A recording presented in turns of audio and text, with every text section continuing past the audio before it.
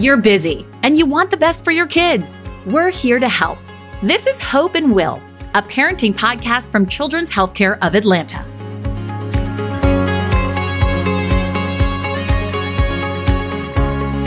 As a pediatric emergency room doctor, Sarah Lazarus has had to share unthinkable news with parents time and time again. And it never gets easier. But what really keeps her up at night is seeing kids who've suffered preventable injuries. Injuries like drownings, which is something Josie's family experienced firsthand back in 2018. Hi, I'm Lynn Smith, and welcome to Hope and Will, a parenting podcast from Children's Healthcare of Atlanta, where we share real stories from real families and clinical insight from pediatric specialists, many of whom are parents just like you. On today's episode, we'll be speaking with Melissa, a mom whose life was changed forever when she found her daughter floating face down in a pool, and emergency medicine physician, Dr. Sarah Lazarus. Now, thankfully, Melissa is one of the lucky ones. Her story has a happy ending. Together, they're teaming up to remind you that this season for water safety vigilance is every month of the year.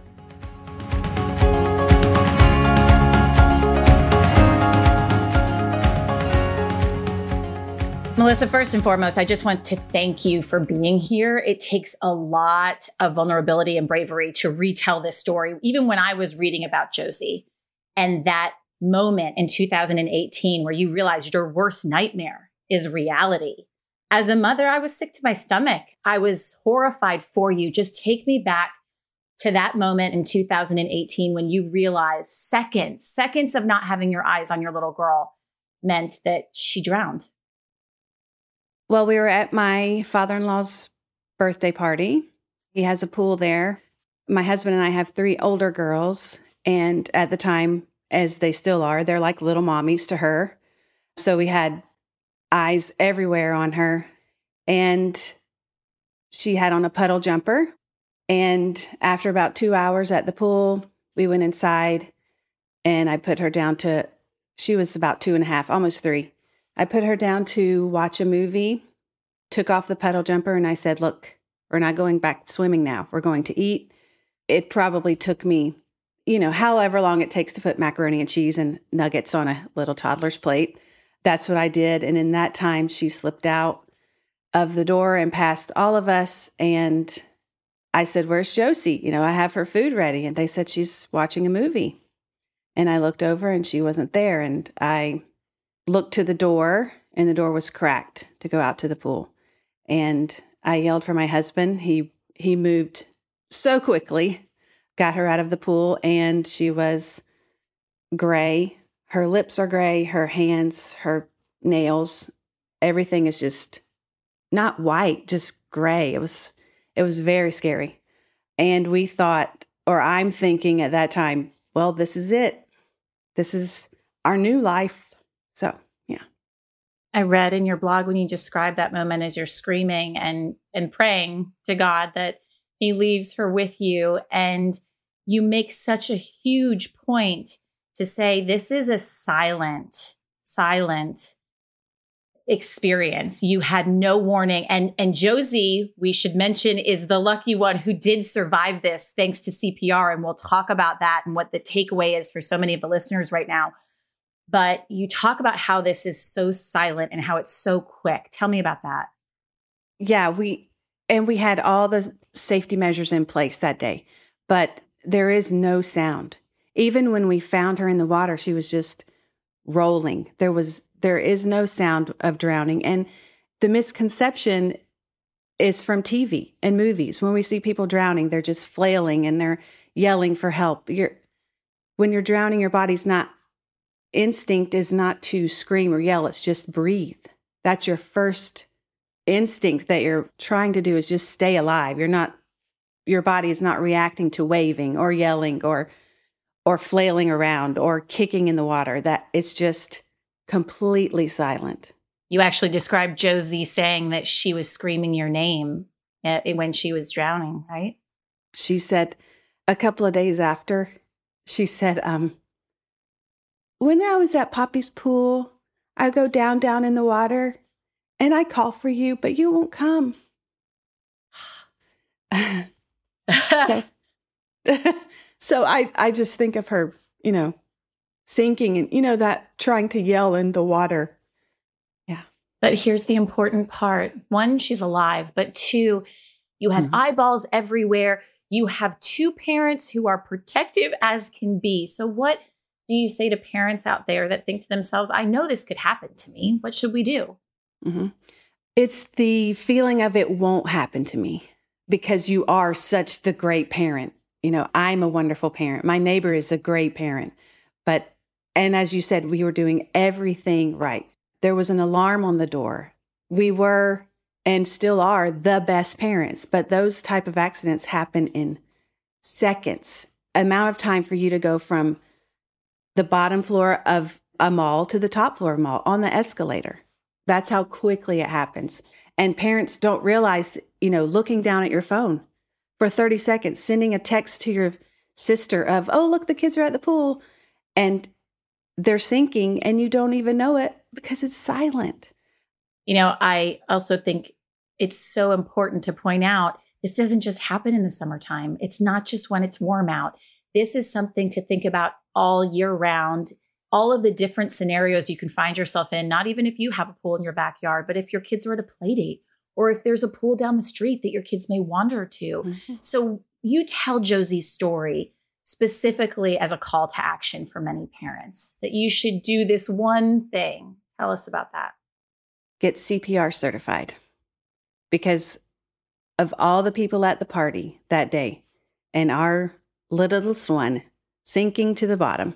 Nobody knew CPR because, like I said, we were the best parents. We thought it would never happen to us. Of course we watch our kid all the time at the pool. We're not going to need CPR.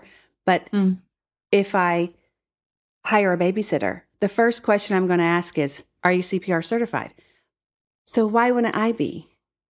Why wouldn't my husband be? Or grandma or grandpa? That is the main takeaway. The second main takeaway is CPR certification because swimming lessons are extremely important. Everybody needs to know how to swim because you're not going to be able to avoid water your whole life. But swimming lessons are not going to save your child in the bathtub. How were you able to save Josie? My husband pulled her out because we were saying, come back, come back. Don't leave us, don't leave us. It felt like forever. It was probably 30 seconds, she started throwing up the water. But again, we didn't know, what should we do? Do we lay her down? She's full of water. Are we supposed to lay her on the ground? Are we supposed to hold her upright? We had no idea because, again, not CPR certified. We had no clue of what to do. That's when we went to one hospital that was close to my father-in-law's. They said she has water on one lung that's completely full on one side. We need to get her to Children's either by helicopter or ambulance, whichever is faster. We get to Children's and they do another x-ray. And you came in and said, we see your x-ray. Her lung is full of water. They did the second x-ray and the doctor came in and it was just myself and Josie at the time. My husband was out of the room talking with the family and friends. And she says, the thing that often is followed by terrible news.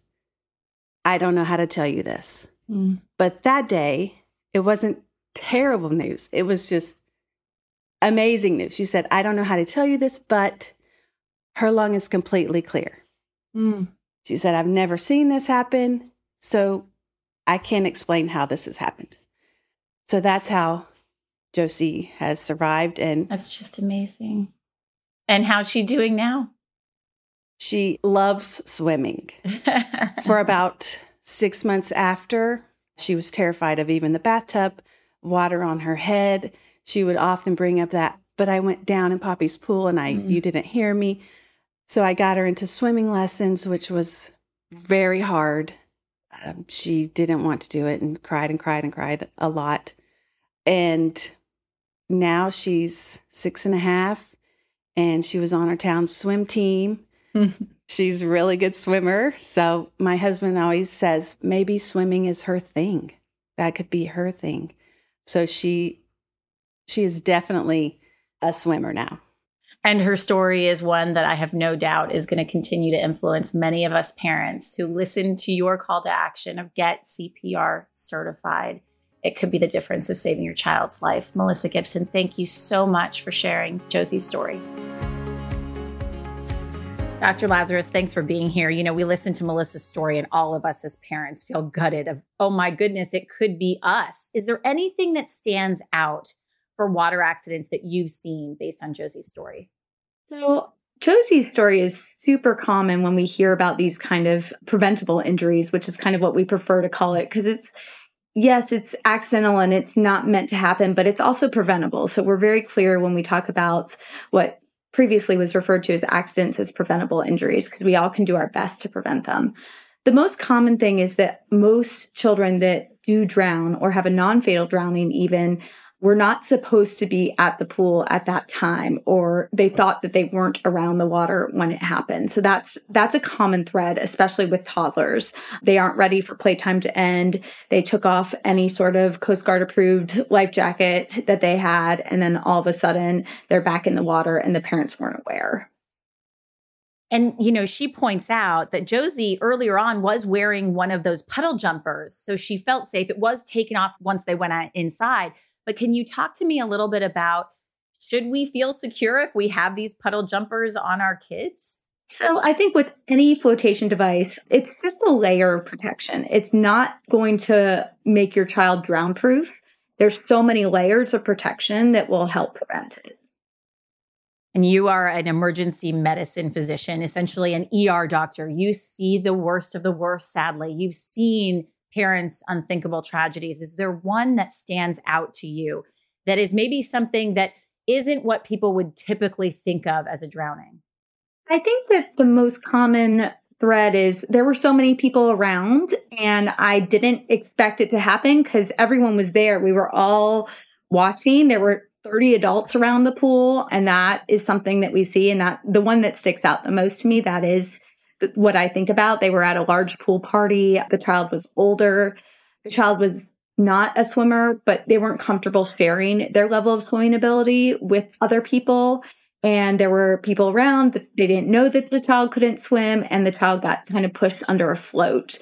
And there were all sorts of people, even a physician at the drowning, and the child survived, but it was obviously really horrible and preventable. And something that you just don't even think about because you can't see it or hear it. And that's something we hear over and over again. This is silent. And there are a lot of myths out there, like you can hear screaming and splashing because that's what it looks like in the movies. Can you debunk some of these myths that you've seen? Yeah. So drowning can happen very, very quickly, less than 30 seconds. And it is silent. It isn't what you see in the movies where someone is thrashing and, you know, kind of all over the place. In fact, I had a parent come in just this week with a child who had drowned, a 10-year-old. And the mom said, in retrospect, I should have known he was opening his mouth up and down and kind of slowly turning in a circle, but he was struggling, but didn't look like it. He was just kind of turning around. And in retrospect, it was so obvious, but I had no idea. And this isn't just in pools. We even heard Melissa talk about this, bathtub safety. Can you share some advice for parents who aren't even thinking about this? What, it's just like a foot of water? How can they drown in something like that? Yeah, children can drown in just inches of water. So definitely the most common cause of infant drowning under a year of age is typically bathtubs and kind of low-level water like that. A lot of times what I see with those drownings is that the child was bathing, an infant was bathing with an older sibling, and they expected the older sibling to kind of keep an eye on them. The older sibling often isn't much older, still a toddler or a young preschooler, and they didn't realize that the child was slipped underwater, and when the parent gets back, the child is unresponsive or coughing, choking, aspirated. And that is kind of the common thread on these bathtub drownings. And, you know, it's important to point out that there's also a myth that this only happens to bad parents. And, you know, you feel like, I'm a great parent. Of course, that's not going to happen. I'm just stepping away for 30 seconds to go grab a towel if they're in the bathtub or in the pool. Can you give us an idea of how important it is to reset our minds when it comes to this is not going to happen to me? There's so much guilt when it comes to these kind of events. And it is really important to parents not to blame themselves, but just to do everything we can to prevent this kind of thing. It's such a juggle parenting right now. And I'm a mom too, so I totally get it. But just taking those few steps and realizing trying to implement those true layers of protection are just so important to prevent these drowning incidences from happening. I want to ask you about dry drowning, because many of us probably have seen it in the news, but we don't really understand what that is. So dry drowning doesn't actually exist. So it's really important that we actually dispel that myth out there. So basically, drowning is an evolution of a disease. So if a child were to go underwater and have significant difficulty breathing, aspiration, vomiting, then over the next 6 to 12 hours, they will develop respiratory distress. So when a child comes in after an aspiration or drowning event, a submersion event, we watch them for quite a period of time to see what they do. The dry drownings that we saw on social media were children that didn't seek care after an aspiration or submersion event. And then over the next 6 to 12 hours, they got sicker. So then people came up with this term delayed drowning or dry drowning, but that again doesn't exist. This is an evolution of a disease. And as we after the submersion is when we watch for the effects of the drowning and see if these children are going to get sicker and show more signs of fluid in their lungs. Seeking care is the most important thing. You have Strong for Life there. It's a prevention arm at Children's Healthcare of Atlanta. And you talk about that you need to be within an arm's reach and an eye's reach. So what does that look like? Because we want to talk about prevention tips. Absolutely. So the biggest prevention tip, in our opinion, at Strong for Life is that if your child cannot swim at least 25 yards in the pool, you want to be within arm's reach of them. So that's your preschoolers, your toddlers. You want to be able to grab them at all times. And that's the same rule for a bathtub. So anytime you're around water, you need to be within arm's reach. And then once your child can swim confidently across the pool, then you can move to an eyes reach supervision. But we still recommend that you're able to keep your eyes on your child at all times, off cell phones, off talking to your friends, but really able to keep your eyes on your kiddo. I would imagine this is important to remember all year round, not just in pool season when we know the kids are going to be out there, that we need to be vigilant about it because there might be a neighbor that has a pool or a play date that has a pool, right? Absolutely. And at the end of the summer, I do feel like people are kind of fatigued and they've been watching their kids closely at the start of the summer. But that is often, when they go for that one last pool party, one last swim, when we see things that are preventable happen, submersions.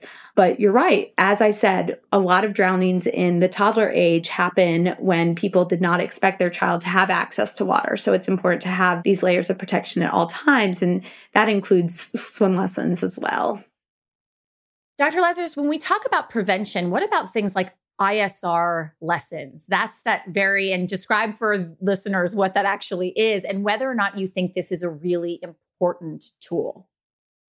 So ISR is a form of swim lessons that takes very young infants, usually under a year infants, who they will kind of put directly into the water for short periods of time, several days a week, to the point that they will be able to do survival skills in the water. So they'll be able to turn over, face up. They generally put them in both summer clothes and winter clothes so that they're sure that they're able to survive if they were to fall into the water.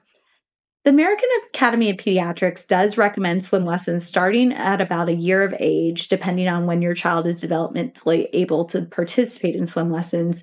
But the utility of ISR, per the American Academy of Pediatrics, we're not really that clear about yet. I think the really important thing is, again, nothing is going to drown-proof your child. So swim lessons and ISR, those don't necessarily prevent your child from drowning. They aren't 100% effective. And even if you do ISR, which I'm not personally against ISR, I think it is good survival skills. It's important to keep those skills up because if you just do it one summer and then you let those skills go after a year and you don't put them in the water very frequently, those children will lose those skills and it's no longer preventative. It's no longer protective. So it is, I think, a great tool personally, although we don't have official recommendations about it yet, but I do think it's really important to realize it's not 100% effective, and it's important to keep those swimming skills up after you do kind of an intense course like that. So what about when it comes to us as not just parents, but we're at a pool? If you see a drowning event, what should you do immediately? Well, You would definitely want to call for help, call 911, ask someone to call for help, make sure that the child has been pulled from the water.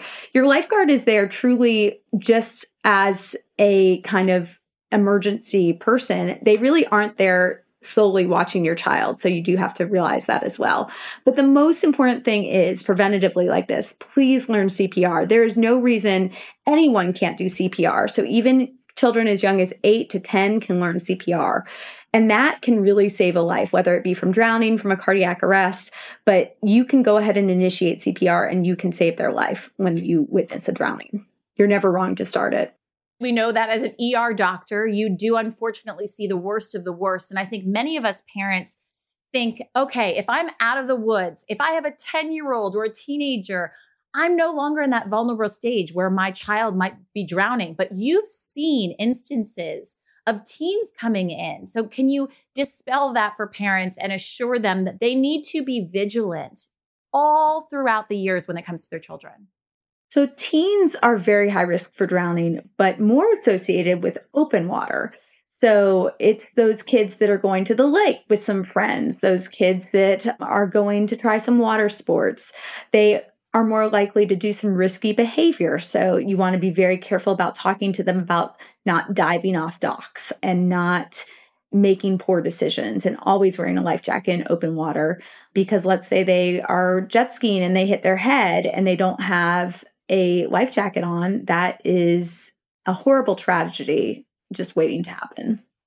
Right. And these are instances where a lot of times they're older. The parents aren't there. It's without the supervision. So it's talking to your kids about this that's key.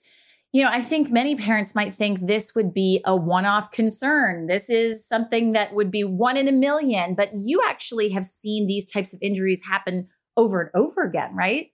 Absolutely. Drowning is actually the leading cause of death in ages 1 through 4. And it remains one of the top 5 causes in pretty much all ages. So it's something that we do see over and over during the summer. It's something I brace for every Memorial Day weekend, July 4th, Labor Day. Anyone who works in the pediatric emergency room will tell you those are the days we're expecting these to come in and we're readying our trauma rooms and getting ready to resuscitate. Yeah, and it's even more common than we realize hearing that, not just in summer months, I would imagine. Do you see this all year round? Yeah, unfortunately we do. So because infants are more likely to drown in shallow bodies of water, such as bathtubs, this is something we do see all year round. And also kind of flanking the summer months when people are excited to get on vacation or go in an indoor pool or whatever, there's always bodies of water around. So you always want to have your guard up to prevent these submersions. If you could say anything to parents out there across America, what would it be when it comes to water safety? There's no single way to make your child drown proof. There's no single way to prevent a drowning. That being said, we have many ways you can do it. And by using all the tools that we give you, such as Coast Guard approved life jackets, swim lessons, eyes reach and arms reach supervision, and God forbid CPR, you have the tools to save your child from a drowning. I just have one more question. I know Melissa talked about this, that she was expecting the worst news of, I don't know how to tell you this, which I'm sure there are times where you have to do that unthinkable moment of sharing that news that a child didn't make it. But in her case, Josie made it. I would imagine this gives you such hope. And just describe for me being able to share with parents now how this is something that they can prevent, so that you're giving the news to someone like Melissa that their daughter is going to survive this. Yeah. I mean, we as ER doctors, pediatric emergency room physicians, we are haunted by the screams of parents who have lost their children from various factors. And injury is the leading cause of death in all children. So to be able to tell a parent that they avoided this near catastrophe, that does bring us hope. Of course, we'd be even more hopeful if we never had to, do x-rays on kids for submersions, but it is always better than the opposite of what we have to do. Yeah. And also information like this, information that parents today can take away from this podcast, layers of protection, vigilance all year round, CPR certification. Dr. Lazarus, such incredible information. Thanks for being with us. Of course, and thank you so much for sharing this important message.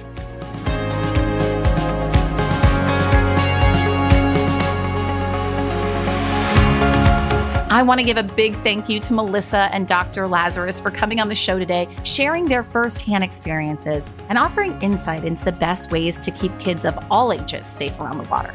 For more about this episode and our podcast content, visit choa.org/podcasts. That's CHOA.org/podcasts. I'm Lynn Smith, and this has been Hope and Will, a parenting podcast from Children's Healthcare of Atlanta. This podcast is for general informational and educational purposes only. It is not to be considered medical advice for any particular patient. Clinicians must rely on their own informed clinical judgments when making recommendations for their patients. Patients in need of medical or behavioral advice should consult their family healthcare providers.